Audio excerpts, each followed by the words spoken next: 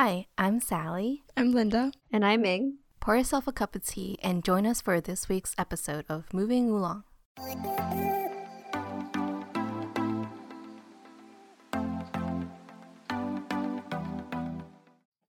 Welcome back to the podcast. Today we have a very special guest to talk on our podcast today. She has a guest we invited on because she has a really unique career, and Meng was super excited to interview her. So it'll be a very interesting conversation.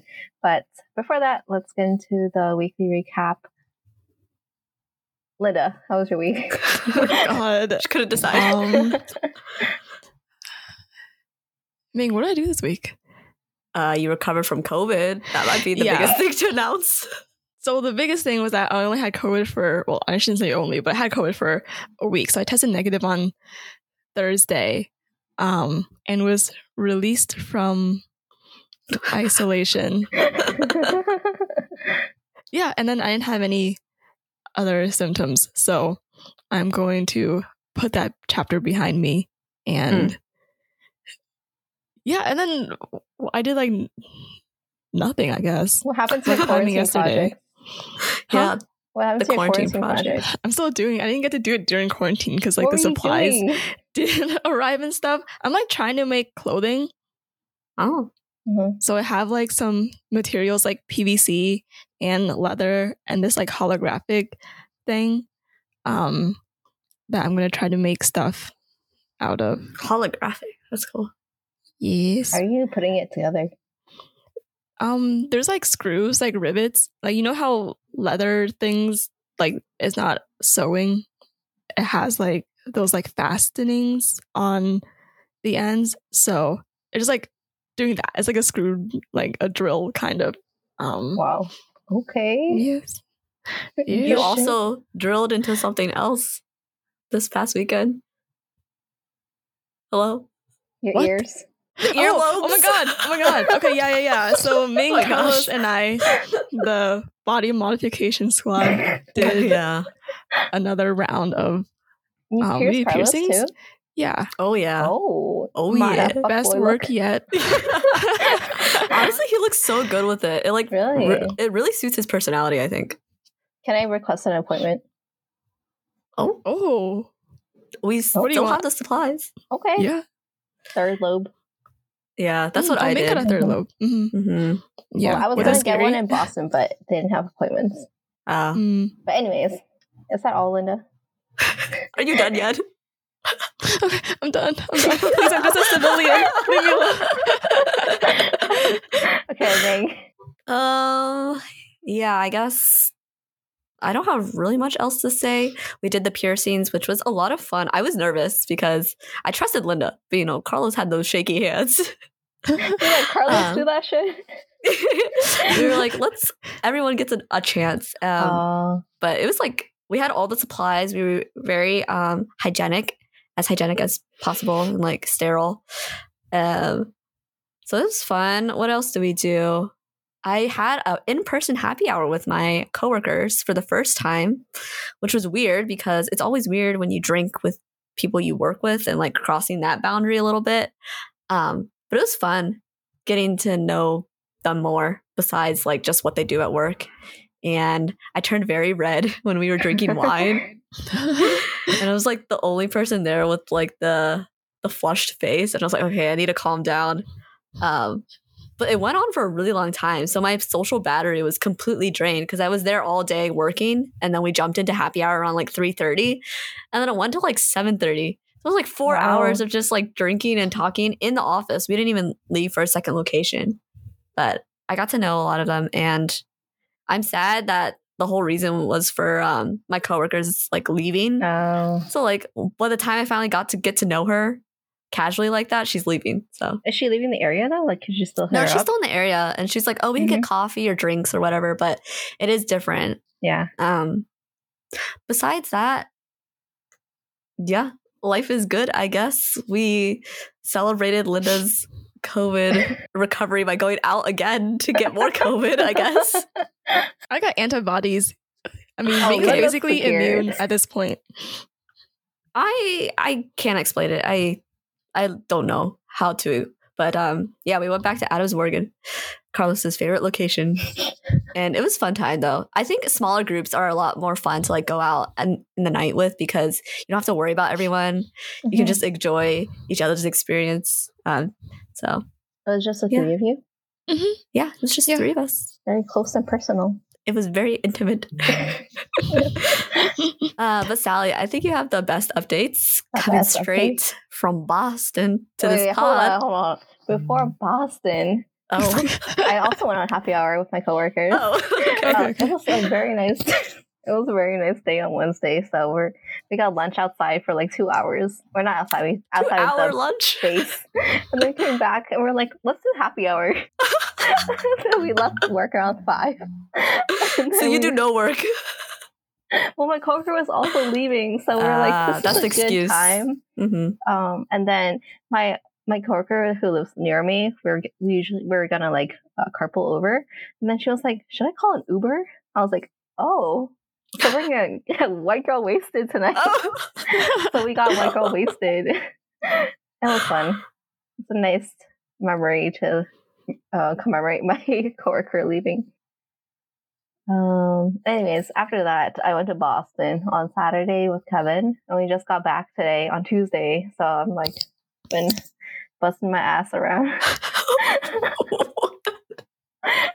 Okay, how was Boston? How was the school? It was very nice. Okay, so the itinerary was on Saturday, we got to Boston and hung out with my old friend Dave. He was also on the podcast a while ago, and saw some other friends. Well, not really like Dave's friends in Boston. We all hung out, got food. We ate like 2 lunches and a dinner. So I was super full, but the food there was pretty good. And then Sunday, we also spent most of the day in Boston. And then we met up with Kevin's cousin who lives there. And she showed us a good time for dinner. Okay, not like that. Like, we just had a good dinner and bubble tea afterwards. So it was like very nice being able to see people in a city that you don't live in, like traveling to meet up with other people. Mm-hmm. It made it feel more like, I don't know, close to home. Kind of like Taiwan, right? Yeah, rather than like a foreign country or a foreign place. Yeah. It's like a little bit more, I don't know. It's nice. And then Sunday night, we drove over to Worcester, which is where the school that I'm visiting is located in. So Worcester is like an hour away from Boston. But I visited UMass, the medical school, the graduate program that I'm doing or that I'm admitted to is within the medical school. So I did the admitted student open house tour thing on Monday, and it was so draining, but it was really like fulfilling, I guess, to see the school and talk to people there. But it was like a whole 9:30 to around 9:30 is when I got there to 3:30. Like the whole time was just packed full of like talking, networking. So it was a lot, but it definitely was useful to see the school in person in comparison to like the Zoom interview, because every school kind of looks the same on Zoom. But did it make really you nice. like want to go there more? Definitely. I think seeing it in person does improve the school's image in my mind. It is like the facilities are all really new, and like talking to real people and having like real conversations. That was cool. One of the PIs that I talked to had a dog in her office. Like that's how chilled they are over there. So the one dog is what's gonna swing you over to Boston. You're gonna move to Boston for the dog. No. But it was really nice to see people. I heard you went climbing.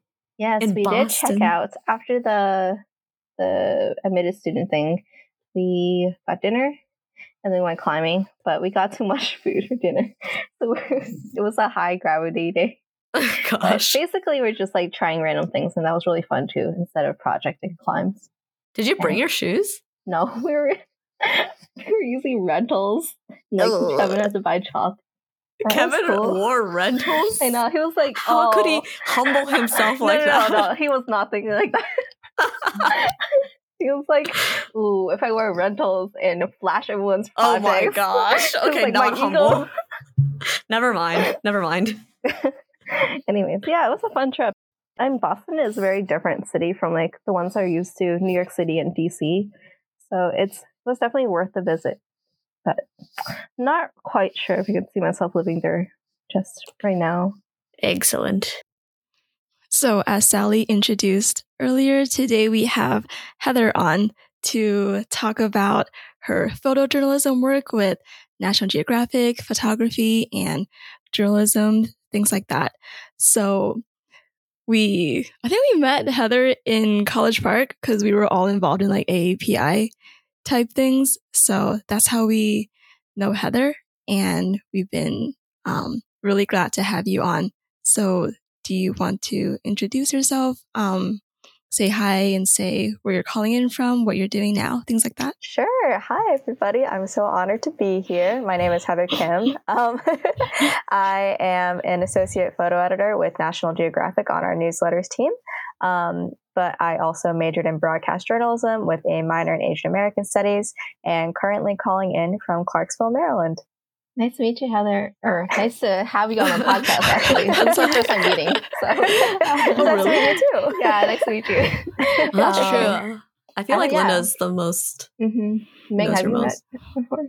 Yeah, we've met briefly. I think mostly through Linda, too. But yes, here and there. I did photograph Ming at some point. But yeah, I don't believe I've had the chance to meet all of you in person in a very long time.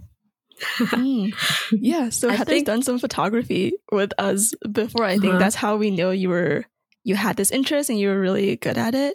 So I guess do you want to talk about how you kind of got into photography and how that started? Yeah, sure. It all started in 6th grade. I do remember I got my first flip phone. It was an LG MV3. It was burgundy. Wow. I wish I was joking, but I started taking photos on my flip phone, and the quality was actually amazing for the time. And I started uploading those photos onto Facebook in a little album I called Photography. And I believe those photos are still up and you can still see them. And they are incredibly grainy. Like I'm talking like 20 times zoom and you can barely see what's actually in the photograph. 240 pixels. Literally, exactly. I would say actually closer to 8-bit, but it was not cute.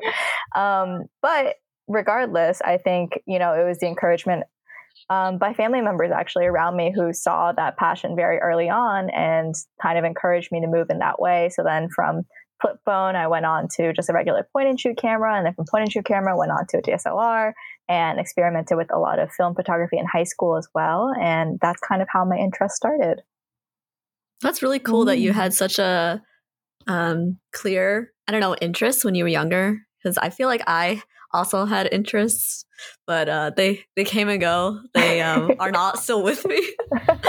But for you to have such a clear interest and then to follow it through, and also it's pretty, I don't know if it's unique, but it's nice to hear that your family and your loved ones encourage this passion of yours. Did they encourage it as a career or more of a hobby or both? I think in the beginning kind of as a hobby. I am very blessed and to have some parents that did encourage me from a pretty young age. But I also think, I think that they saw my passion behind it, but my mom has always said, she's a very honest woman. And she had told me and my siblings as well, I'm one of 6. So she's told all of us, she was like, I love you all very much. But if it came down to it, if I had to be honest, she would let us know if she did not see a path for us in that way. But I guess that means my mom actually saw potential in my work and what I wanted to really do. So I don't think her and my dad, I don't know if they really saw my actual potential until high school when I actually started entering awards and contests and them kind of seeing this is something more than just a hobby. And when I decided to pursue it in college, which is actually, we'll get into it later, I assume that's when I started getting to photojournalism versus creative art direction photography. So I'm really thankful to have a pretty good support system here. So can you give us a little bit of a background about what photojournalism is and what does it entail? What do you kind of do day to day, I guess? Yeah, sure. So a lot to unpack in that one question, but specifically with photojournalism, so it is what it sounds like. It's literally photography journalism, or in fact, it doesn't have to be just still photography. It can also be video journalism. We also see different forms of visual story. I think a better word for it probably is visual storytelling, because that encompasses a lot of different mediums that are still, upheld to that journalistic standard. So I actually didn't start learning about photojournalism until college, and it was by accident. So I wish I could say that I had this noble cause from a young age and, wanted to go into journalism and all that. No, I got into my major by accident. So, well, maybe not by accident, but I'm very thankful to have gone through it. Essentially, there were kids in my major who had podcasts like all the way through high school, like knew they wanted to be journalists from like the first article that they read. And I was sitting there and I was like, I don't know diddly squat about journalism. So basically what happened was I had applied to UMD and I saw on their drop-down menu, I didn't know this until years later, but UMD had gotten rid of their photo program a long time ago, long before I even showed up. So I went to the next best thing on the drop-down menu and it said journalism, parentheses, photojournalism. And I was like, okay, cool. Let me go with that. And then that's how it started. I ended up staying in my major and seeing the beauty and importance of journalism, and specifically photojournalism eventually, and visual storytelling. So I think what really differentiates photojournalism from regular photography is that with photojournalism, you are held to different standards and different ethics, because you can get in a lot of trouble, or it can cause a lot of issues if you skew a photo, or if you, let's say, like with art direction or creative photography, you can take liberties to Photoshop, you can take liberties to color grade in different ways to kind of convey that emotion that you want. Versus photojournalism, you're not trying to touch that photo at all. Basically, you're trying to capture that photo in the moment. You're trying to document whatever event or special occasion it is in its truest form, in its rawest form, essentially. Just because, there is a power dynamic when it comes to photography. And when you are working with really either vulnerable communities or just even any individual that you photograph, there's a dynamic between the photographer who's behind the camera and the person who's in front of it. There's even been more work recently in kind of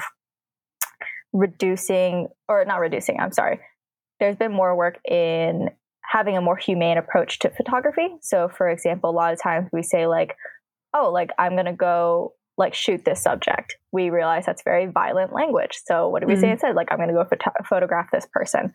Or instead of even saying subject, treating that person as a person and not as something to be ogled at, something to just like fill your frame. You're trying to tell their story.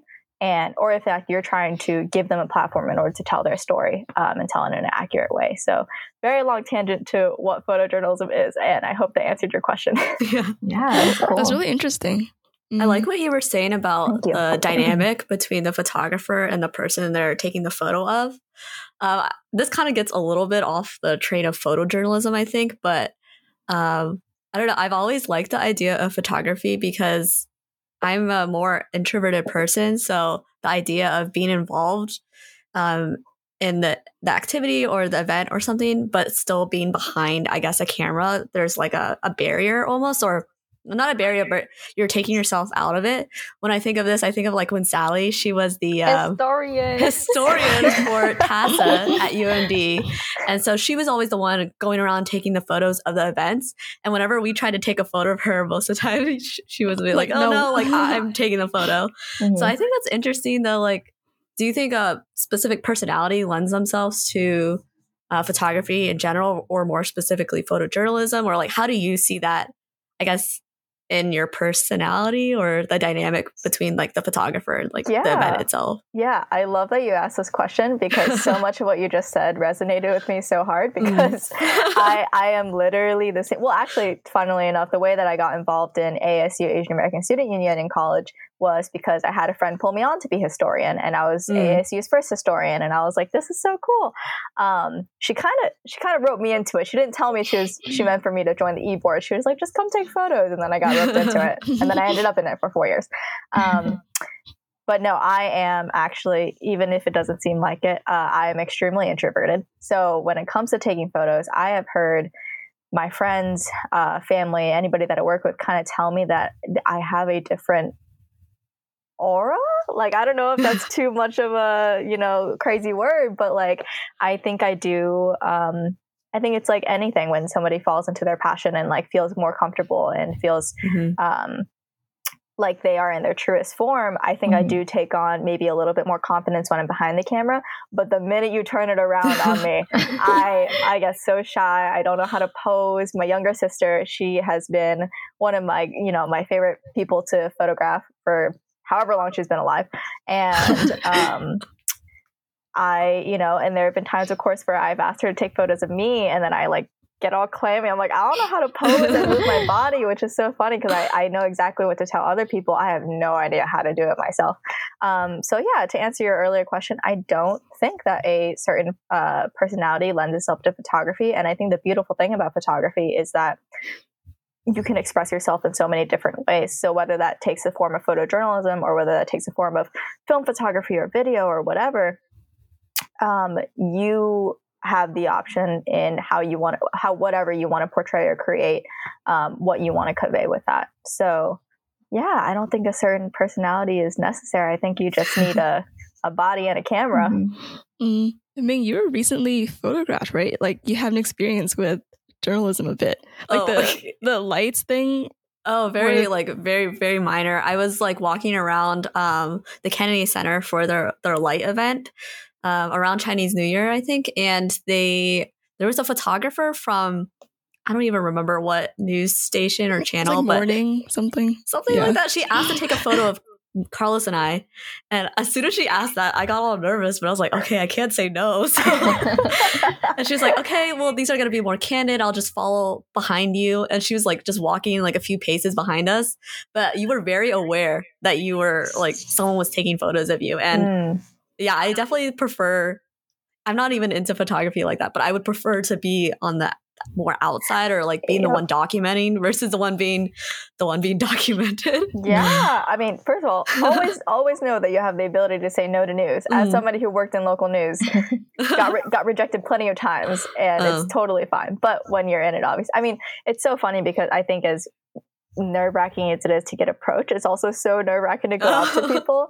But what they tell us in the industry is like the worst thing that can happen is that they'll say no. So then you drill that into your head, you go up to the person and do it. But no, I 100% agree with you. I love being behind the camera. I really dislike being in front of it. I just, it makes me feel so, I have to get more comfortable with it, but definitely prefer being behind the lens. Speaking of that, how do you get people to act candid in front of the camera because they know that you're photographing them? Yeah. I wish I had like a tried and true method. A lot of times I resort to like corny jokes, and I am not a comedian. So sometimes it goes really terribly and they won't laugh. I'm like, all right, well, I have to find a different way to make you comfortable. But really, I think one of my favorite tactics is honestly just to hype them up. Like, I feel like when you're in front of the camera, you need somebody to make you feel like your best self. Like you are it. Like you are, that you're rocking it. So basically it's just, I'm hurling compliments at people. I'm like, you look fantastic. You look beautiful. Like work it. Like you look amazing.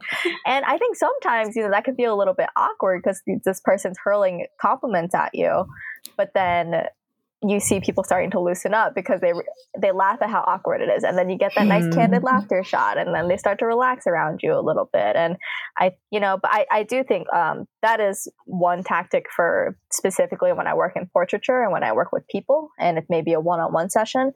I think it was a little bit different when I worked in local news. So for context, I was at a news station before I was at Nat Geo. And that was when I was down in Norfolk, Virginia. And yeah, so like when you're on a video shoot, it's also very similar. And like, you can tell people are looking directly at your lens, and you kind of just have to be like, I'm not even here. Like, don't even look at me, just do your thing. All I would say, just do your thing. So whether that was somebody, throwing pottery together or putting lights up or whatever, you just try your best to act like a fly on the wall. And I think in the same way that I get absorbed in my photography, other people get absorbed in what they love. So if I was recording them, I think they would at some point feel like nobody was watching them because they were just involved in that specific craft or activity that they really loved. Heather, what's your favorite subject to photograph, or like, and also I guess an extension, what's your favorite media to use?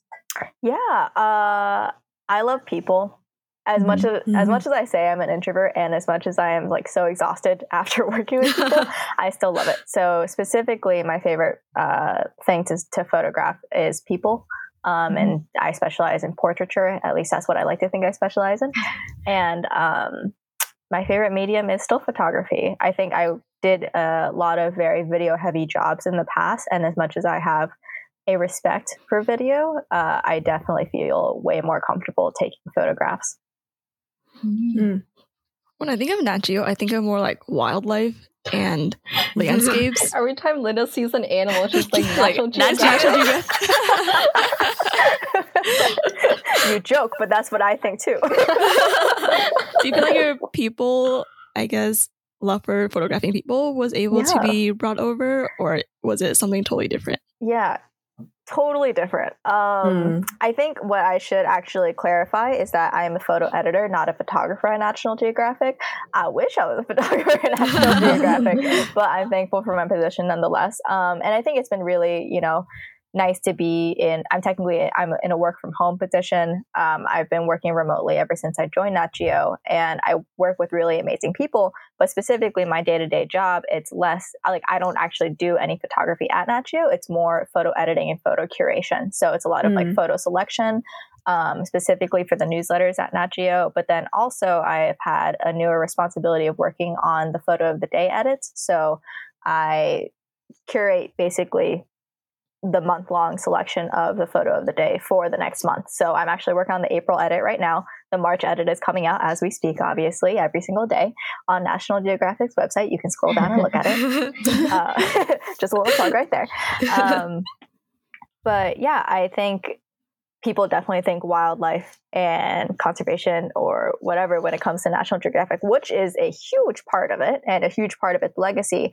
But I think the other really beautiful part that I've been really attracted to is people and culture at Nat Geo. So you can see on our site, either under our history desk or even under science or whatever, we have some really beautiful photo stories specifically covering people and culture, and very niche stories that, I think that's what I appreciate about Nat Geo, is that it's not kind of what we say in the industry as day turns, which is literally like, you go, you photograph somebody, or in news, you go, you interview somebody, take video, and then turn it all in one day. And so it could air later that day. Nat Geo, I think, prides itself in a lot of really long-term storytelling. So projects that can take anywhere from like 3 months to 3 years. So working with photographers who really have focused on a story for a very, very long time, I think that's kind of what separates Nat Geo from a lot of other visual storytelling publications. You mentioned earlier that between like photojournalism and regular photography, you have like limits on how much you can edit. So like as an editor, what are the specific limits of what you can do to a photo? Yeah, so I guess I'll speak more as a photographer and not as a photo editor in this instance, because I know that editor, it makes it sound like I'm actually physically editing the photos. I'm not. I'm like selecting, curating, putting things together, choosing photos to go into our newsletter. But as a photographer, separately, basically the limits are, for instance, like you can't crop entire people out because that can change the entire meaning of a photo. There have been scandals in the industry of people like photoshopping a little bit, or if you do not clarify that two photos have been merged, that can also change the entire meaning of a photo. So yeah, I think it's just like, obviously if like you need to do a little bit of like tone adjusting, if you need to do a little bit of straightening, like that's fine. I think the core goal though is that you are really trying to not skew the meaning of your photo. So if your edit is light enough that it's not messing with anything, it's not changing the viewer's perception of it or changing the story at all, you're fine. But the minute that you start changing that narrative, I mean, that's the power dynamic we were talking about earlier. That can be really damaging to communities or whoever you're covering. That's interesting about the cropping, because the way you frame the photo can also basically be cropping out someone. Exactly, for sure. So yeah, I mean, that's something that you not only have to be conscious of post shoot or, whatever you're covering, but as you're in the fray, as you're doing this, being extremely conscious of everything around you. I think we always ask this question whenever we talk to someone who has had their passion and their hobby and turned it almost into a career, or in some way put it as like something they're making money off of. And in the past, we've talked to someone who enjoyed making jewelry, and then she eventually made an Etsy shop off of it. And our question that always comes up is like, do you still have a passion for it when you put it as your like income, basically? And if you do, how do you balance that? And I guess it's a more nuanced question for you because it's there's many different types of photography, as you mentioned before. And so do you still have a passion for the more creative, artistic, where you can take those liberties types of photos versus photojournalism where there's all these rules behind it? Like, how do you balance the two? And I guess, do you ever get, what do you call that? Burnt out? I don't know. There's a bunch of questions in there, but whatever you want to explore. No, for sure. I think I'm really lucky in that I still get to be in my field in a way. Like, I'm still in photojournalism and still working with photographers and photography itself. But I don't think that is actually infringing upon my creative process or, you know, my separate passion for photography. I think I can keep the two really separate. I don't know if every photographer has that liberty. I think it works out because I'm a photo editor and not actually a photographer for National Geographic. But the one thing I have noticed is that despite being in this field, I think that, and I don't want to speak for the general public, but I just think that with working from home and remote work, I think it's been really difficult. I find myself beating myself up some days over the fact that, you know, I haven't picked up my camera in a long time, like in weeks or in months. And that comes from, you know, working all day and then 5 p.m. hits and all I want to do is like lay down, chill out, not think about anything. And then we get this, and then sometimes I get these surges of creativity. I'm like, oh, I want to do this project and this project and this project, but like not actually having the energy to put forth and execute it. Or for instance, this is not particularly in my case, but I know a lot of freelance photographers where that line is also very hard to draw. So like their work, like you are not just marketing your work, you're marketing yourself as a photographer and trying to get hired for yourself. And I think that can be super exhausting. And at some point, you know, the line does get blurred. But I think for me personally, individually, I am lucky to have to be able to separate the two. And then sometimes I like to mix it up if I'm not picking up my my DSLR camera in a really long time. I've been experimenting with film photography again. And I feel like that makes me really happy because, you know, it's not tied to my work at all. It's not even tied to things that I did in college. Like it feels purely for me and purely for myself. I mean, Sally, you've done a bit of photography, like for I don't even know if you can call it photography. Yes. But I'm just taking pictures. You seem to like it though. Like, yeah, I recently got into film photography, so I'm still learning, but it's really fun, and I like the slow process of it, and like the what's it called? The non-instant gratification. Yeah, I think there's something so magical about it. Like, I think it brings me back to high school when we would literally be developing film in dark rooms, and there was something so satisfying about that. And just not being, I mean, it was also so discouraging when nothing would come out. Oh man, so that's going to be my next role. Please, I do not speak that over you. I hope that your role ends up fine. Literally, me with my friend was nice enough to give me a film camera last time I visited him in Brooklyn, and it has been very wonky recently, so I don't know if my role is going to come out or not. We shall see, but I hope it does. But yeah, I think that that's the super fun part about it. Is just like, if you can keep that fun in it, and if you can keep, you know, that enjoyment in it, then I think that's another way to be able to compartmentalize it and keep it separate from career, is that I still find fun in it.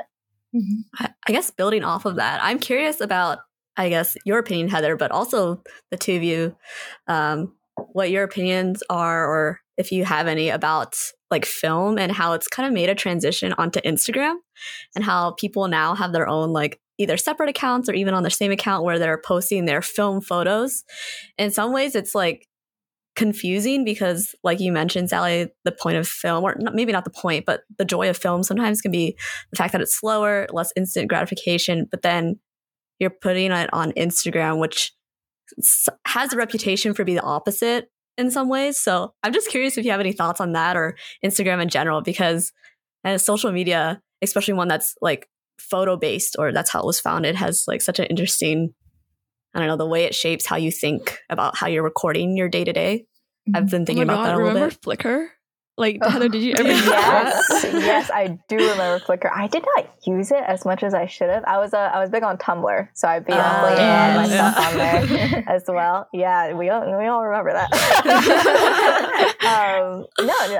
To answer your question, I think that, oh gosh, I have had this discussion with lots of people in the industry specifically, just like, also considering that part of my background is I also worked for, I don't want to say worked for Instagram. I worked for Instagram / the Denver Post for an Instagram news fellowship. So that summer, I realized I never wanted to work in social media again because I think it's much more fun when you are scrolling for yourself and not having to be on social media 24/7 for your job. You see, that's one of those things that I'm like, that line is hard to deal with because it gets blurred and you get social media burnout. It is, oh my gosh, it's so much.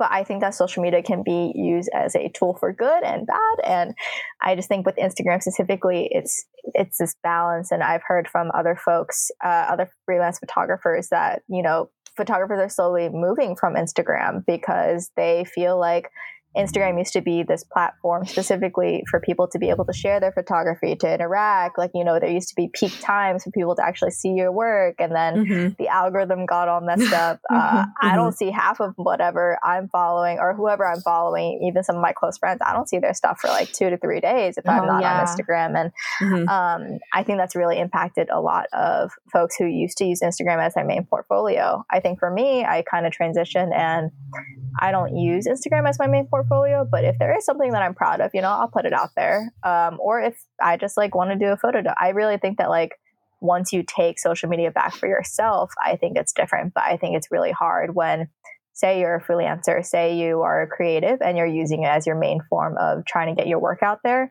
And there's like no tried and true way of getting more eyes on it without having to market yourself, without, you know, using paid ads or whatever. So yeah, I don't know if that answered your question. I think that social media is just this unwieldy beast and it's super hard to control where it goes. And you just kind of have to make the best of it. Yeah, I agree. Yeah. I think it really depends on how you view it. I really like, I mean, Instagram has its cons, but I like how you can search for artists on Instagram. Like I definitely follow up a few film accounts to get inspiration on my own like photography. And like, you know, I do pottery, so I like follow that, like to see more creatives. I use Instagram to kind of search what's out there. So, yeah, definitely. I love that. No, I love that you use it in that way for sure. It's really hard to gain traction though, because I mean, I post visual art on Instagram as like an image format. So sometimes when I'm like making, I think of like, oh, this would be a bad crop for Instagram if I were to put it out there. And like the disparity, I'm like fighting against the algorithm because when I post like something digital art or something that's like not with people or faces, it like won't show up on like the feed. But when I post like a picture of myself or a picture like with like in real life, that's what gets a lot of people. So there's also like reels and like stories and all these different ways to like calculate how to get your work out there. But it is like touched it. Yeah, it does give you traction, but it's also become like a shopping app, I guess. So yeah, I do hear you. It's like very complicated. It feels very commercialized versus how it used to feel very creative. Like I look back on my Instagram, I used to post whatever the heck I wanted and make it casual again. Make it casual again. I still think that, I mean, I do think that, you know, I don't know if I've reached a certain point where I'm like, oh, Instagram is evil and I hate posting anything on it. I think I still love interacting with folks and I enjoy it in some capacity. And I do know some people who literally post whatever the heck they want. And I think that's really awesome. But yeah, I did notice, I was scrolling through my Instagram the other day and I'm like, oh, wow. Like without even realizing it, I think I really started curating my posts a lot more and planning it more. And Linda, I literally have a post from, I would say like a couple months ago, and like the caption is like, Instagram crop always does me dirty. Like it truly, with some of my photos, it makes it look so awful. So yeah, when you're fighting against that, it's kind of hard to enjoy a medium that used to be super creative and now feels like a commercialized shopping app. Definitely. I kind of think of that when I see, like, sometimes I'll see that people have their VSCO link in their Instagram bio. And then their feeds on Instagram versus on VSCO is so different. Like, what you're willing to post out there. And it's interesting because it's like, I feel like everything is social media, or every app tries to be social media. Like even Venmo, when you can like your transactions or like see other people's transactions, like why is that a thing? Why are we making it more of a social media thing? So it's nice to like, I wish we could go back a little bit to where it's more of just like posting for yourself.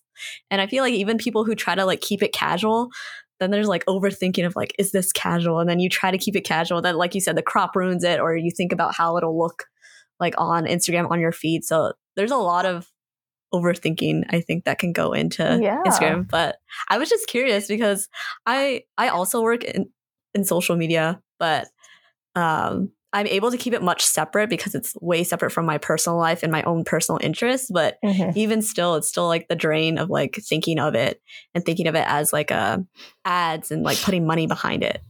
It like takes away the fun.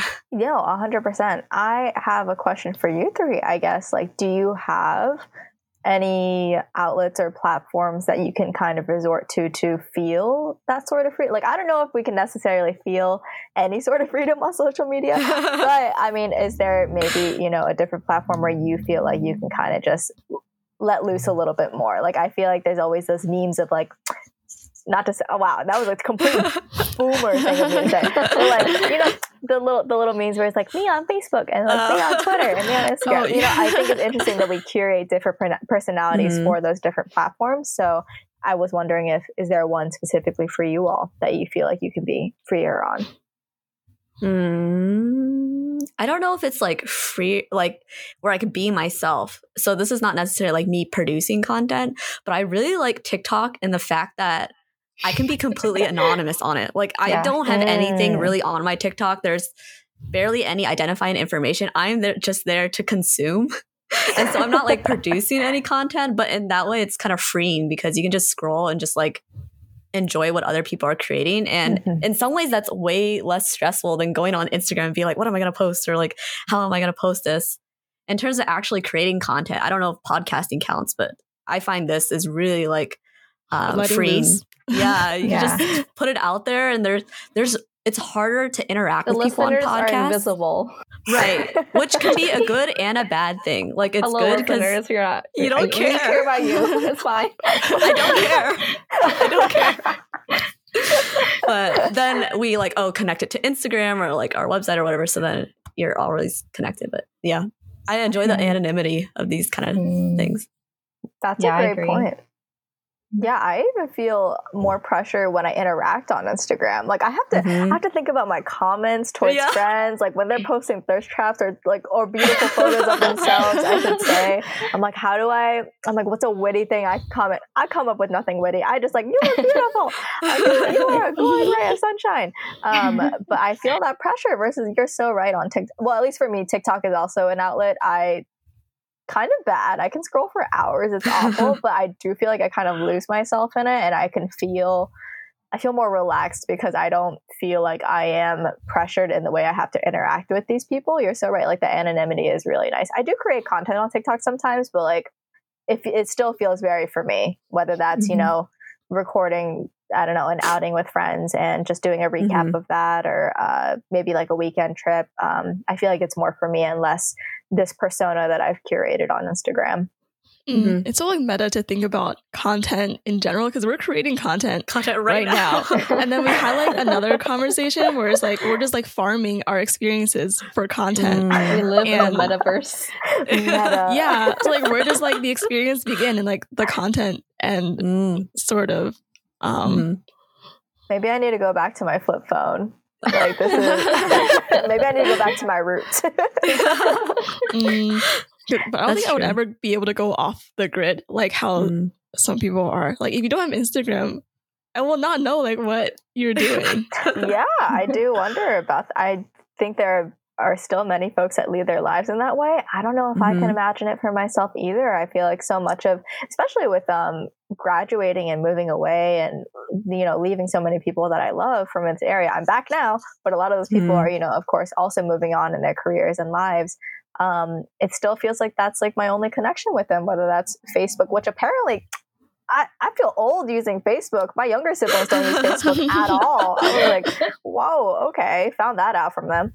But yeah, I mean, if it's, people that I haven't spoken to in like 3 to 4 years, it's interesting that I still, in a way, know what they're up to or keep up with them. Mm-hmm. Yeah.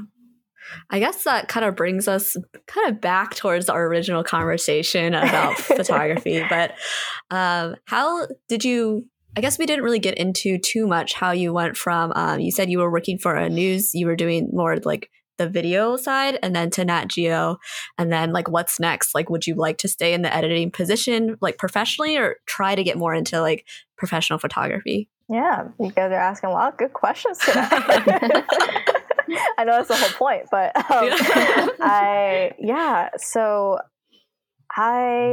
following my fellowship, I was unemployed for a little bit post college and was in what, me, my friends, my boyfriend, we all call it the void. So you're in it day in, day out. You're kind of just going with the flow, applying to jobs, figuring your life out. And then I got a random Facebook message from who was, gonna be my supervisor, but my roommate, or I guess my old roommate when I lived in Norfolk together, we got messages at the exact same time from the exact same person for the exact same job. And we were like, how did this person find us? My old roommate, or my friend, I guess, we worked on a documentary while we were in college. And it was a small documentary about dairy farmers in Hartford County, Maryland. And the person who was trying to recruit us saw that, and then that's why he recruited us at the same time. We both ended up getting the job, which was fantastic, and we both ended up moving out there at the same time. So it all worked out. I think the timing of it, was definitely shadow of God. I think that worked out very well. But when I was in it, it was a lot. Local news can be a lot, and they don't tell you that when you first interview for it. You kind of feel like you're thrown in, and all of a sudden you go, breaking news can be a lot on the spirit and the soul. So I was in it for about 5 months. It felt much longer, but I was in it for about 5 months. And then I got a random email from a recruiter from Nat Geo. So a year prior to that, I had actually been interviewing for another editor job at Nat Geo, and got to final round, and I was really excited for it. And then they rejected me, actually. So I was like, oh man, was really upset after that. Then yada, yada, yada, went to news and everything worked out. So then when I got this email, I was really shocked because they said, hey, we still had your resume on file from the last time you interviewed with us. Wow. We think that you might be a good fit for this other position. Would you like to just have a conversation with the editors in charge of this? And I was like, yeah, sure. Like, I would love to just like talk about it. They literally labeled it as that. They're like, let's just have a conversation about the job. I was like, yeah, sure. I go into the conversation. It's a full-blown interview. I was like, nobody prepared me for this. Nobody told me that they were asking me hard interview questions. And I was like, I am pulling things out of my butt right now because I was like, I was just so not prepared. So thankfully, I guess I said enough things where they wanted to hire me. So I was very thankful for that. But the process was so fast. Within 3 days, they got back to me. They're like, we'd like to offer you the position. So I was like, okay, can I get a couple weeks still? Because I don't know. I still have my whole job here. And it was a very sad goodbye because I did love my supervisor a lot at my past job. And I really respected the photographers that I worked with. But ultimately, you got to make decisions and you got to make moves for yourself in the end. So I was looking out for myself and I said, hey, like I got to put in my 2 weeks, and I got a job with Nat Geo. So that's how I ended up there. But yeah, it was very crazy, very random. Felt like it just kind of fell in my lap and out of the blue, which I know is not the case for everybody, but I am very thankful for it. And now I'm here, and my 1 year with Nat Geo will be, I believe, April 12th. Oh, coming up very soon.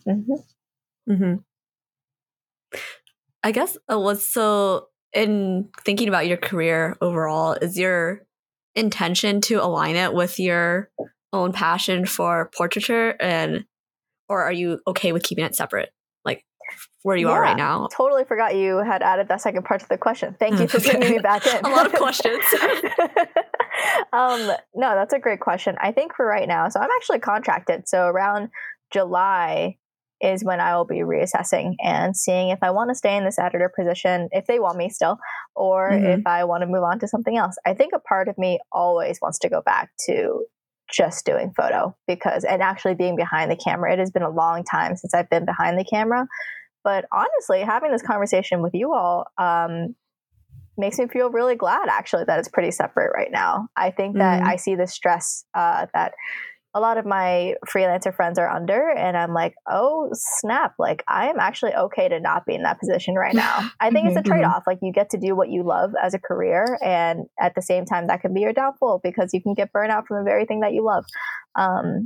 So I think right now I am very okay with staying in this photo editing position, more than okay, because I'm able to keep those things separate in my life. And if I want to pursue personal projects, I can, but that's obviously on me. One thing at a time, though. I'm just trying to focus on moving my things into my new place currently and sorting my life out first before that. But yeah, hopefully I think maybe come summer, maybe when the weather's a little bit warmer, I'd love to actually work on some more personal stuff for myself. Some personal projects that are in the work and kind of just stewing in the back of my head that I haven't really addressed in a while. So I think that could be really cool. But yeah, we'll see. Or making a complete jump and trying to figure out how to get into a different photo industry that's not journalism specific. So we'll see. I don't really know, but I'm like hoping it'll work out. I'm curious if you got any guidance from like Nat Geo people on how to talk about like the organization or how to talk about your job, because when you were saying that you wanted to stay in the editor position, I was like, are you just saying that because they might find his podcast and be like, okay, so Heather really wants to like dip. Oh my gosh. That's such a good question. No, I have not gotten any media guidance or training. I think I'm a little bit unfiltered right now, actually. I have not gotten any media guidance or training. That's a genuine desire of mine, though, is that I think that Nat Geo is a wonderful company, and I work with some really, really talented, super cool people.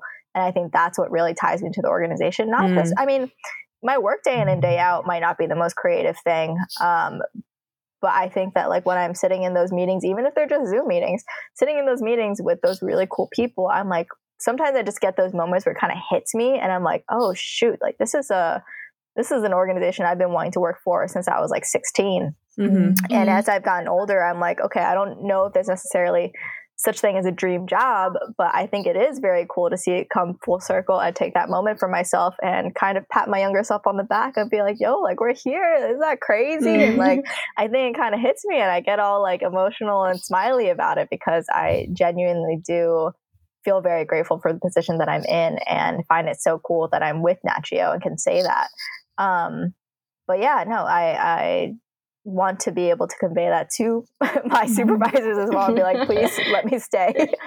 But you know, I think a lot of things get in the way, you know, whatever, like finances, budget, priorities, everything else. But I'd really love to stay on my team at Nat Geo. Do you think working at Nat Geo has impacted your own personal photography? And have you like taken any skills that you learned from other photographers into your own work? That's a great question. I think it's kind of hard because two things. I think my eye for photography has definitely changed since working at Nat Geo, specifically because I'm an associate photo editor, meaning, you know, I do have a senior photo editor who's above me on the newsletters team, and her name is Jen C. She's really dope. Has been in Nat Geo for a couple of years now, and she's really cool. And I just like seeing her process and seeing how she selects photos, even for something that like to other people can seem very small. Like newsletters, we only put in maybe 5 to 7 images on some of those newsletters. But the process of curating it, I just have so much respect for her and like her vision when she does things. And like, it's clearly so experience based. Like it's something that I'm still wetting my feet in and getting used to, and trying to be more confident in my visual decisions. But I'm really thankful for it because I think now, like, I've had friends from the past reach out to me and kind of ask for visual advice. And I think it's really cool because at some point I was like, oh man, like I think maybe a year or two ago, like I wouldn't have considered myself qualified enough to like give that information or give that feedback. But now I can kind of trust my visual intuition a little bit more from being on this team and learning from other folks around me. And yeah, I think something that I'm still working towards is learning how to advocate for myself a little bit better as a photographer, as a person, and in the workplace. So learning that also from other coworkers that are really dope and encouraging me in that way. But for my photography itself, I don't know if it's necessarily changed, but I also think that could be in part due to the fact that I haven't been as involved in my own personal photography in a while. But if anything, I've been taking a lot of photos on my phone and experimenting with film, as I said before. So if that role turns out, maybe we'll see if my photography has changed. I'm like really hoping it develops properly. Do you get like the urge to take pictures like in the moment? Because when I'm looking back, when we had Snapchat in college, and then I'm looking back at those like snaps, I'm like, okay, I wish I had taken more photos back then. Because like for me, I don't really think to like take out my phone, take a picture if I want to remember something, and then like I can't remember it. So does that come like, is that like more instinctual, or? I would say yes. I think I have always as I've also been in this field for a longer amount of time, I've also kind of realized that there are moments when you kind of have to step back and appreciate being in the moment. I think when I was younger, I sound old, but yeah, like when I was younger, when I was a youngin', I used to think I'm like, I got to take photos of everything to capture the moment, like literally everything. And I think that can be both a blessing and a curse, because say like in college when I was documenting something, I'd get really mad that I like missed a certain moment and didn't capture it in the way that I wanted to capture it. And then getting older now, I'm like, there have definitely been moments where I've actually, intentionally chosen to put my camera down, because I'm like, this is not a moment for me to bust out my camera and take photos of everybody. Like, this is a moment for me to savor and just truly be in it. But I had this conversation actually not too long ago with one of my boyfriend's friends, and he also was very like curious. He's like, do you like feel like it takes away from being in the moment when you like take photos and stuff? I'm like, I don't know if I necessarily see it like that. I think there are moments when I need to put my camera away, but when I do take it out, I like to think that it's because I want to capture it and look back on it later. And I was like literally looking at a big old tree, and I was like, oh, you know what? Like my friend Alicia would really like this tree. Like, let me take a photo of it so I can send it to her.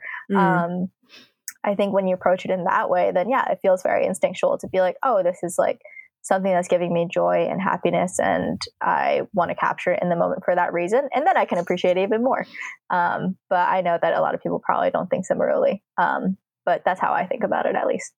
That's a really good attitude and perspective towards it, I think, or just personally, in my opinion, because I used to feel so much like embarrassment to like take out my phone and take a picture of like, oh, this food or, something on the street.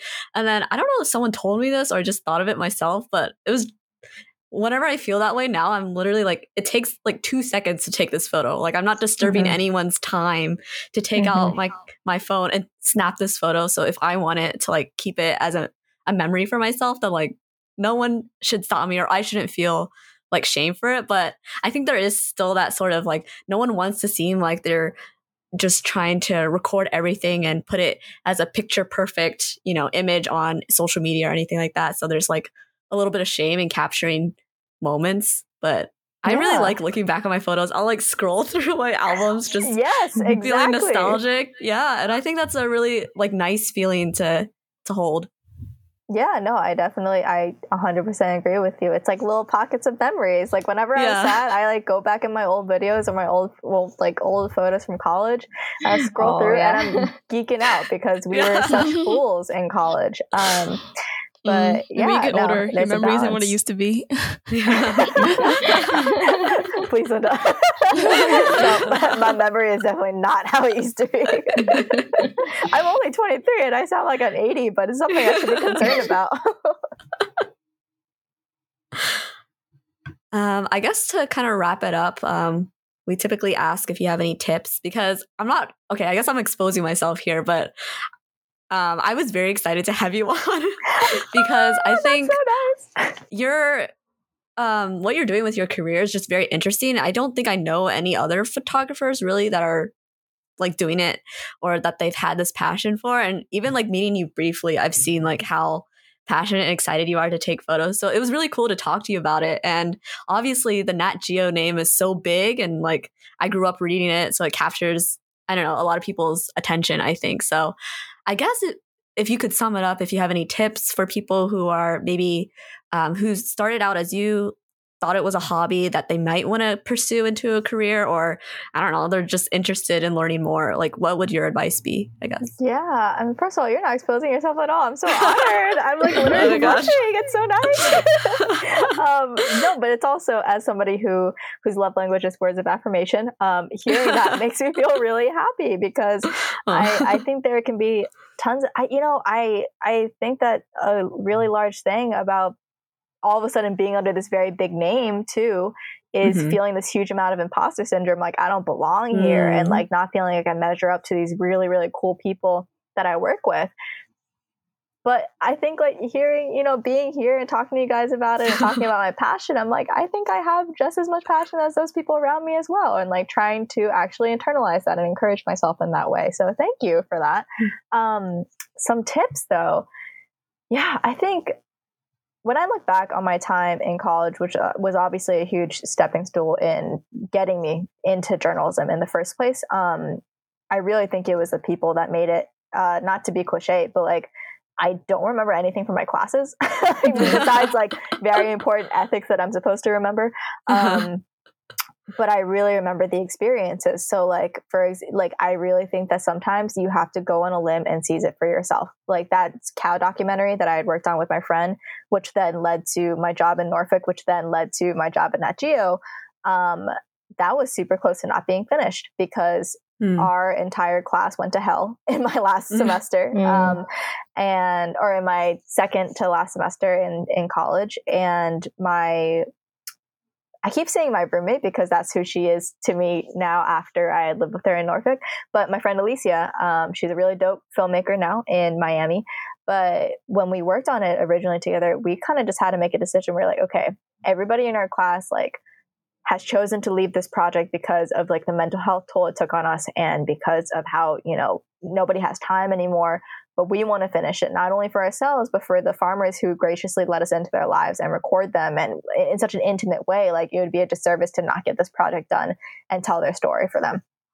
And I look back on it, I'm like, gosh darn, like if I had never done that documentary, I would not be in this position at all. And I think that's really crazy to think about, is that like, if you don't jump out and like take that limb or decide to make that project for yourself, you have no idea where you're going to be. So I think that's one of my core tips, is like, you have to seize the moment for yourself, as cliche as it sounds. I think like once you make that jump and really put your effort into completing that one project that you've been tabling for months, I'm talking to myself a little bit more now currently, you have no idea where it'll lead.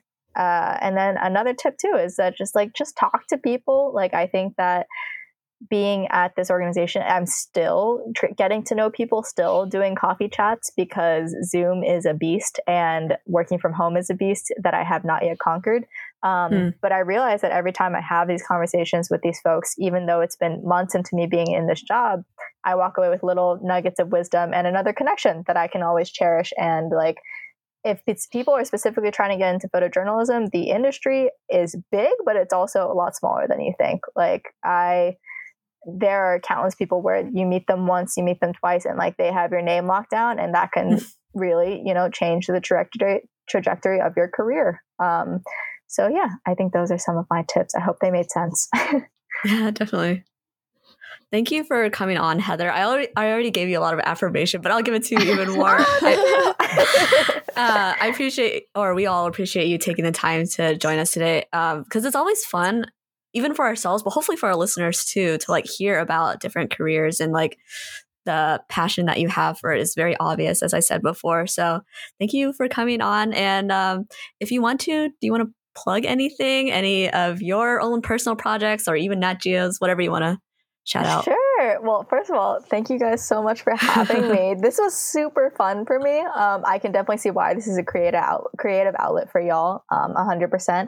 And for listeners, if you cannot see me, I'm smiling really hard because this was so fun. just some plugs. I guess I will plug Nat Geo first. You can sign up for our newsletters at nationalgeographic.com/signup. You can choose from a plethora of awesome newsletters. The one I specifically work on is Planet Possible, which is our climate newsletter.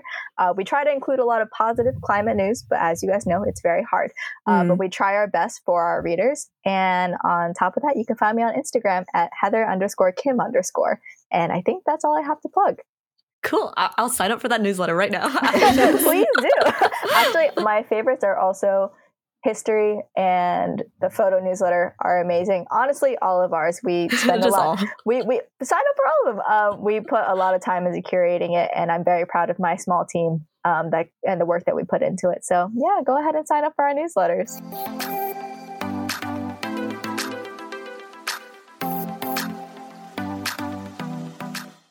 If you like this episode, make sure to rate and review us on Apple Podcasts.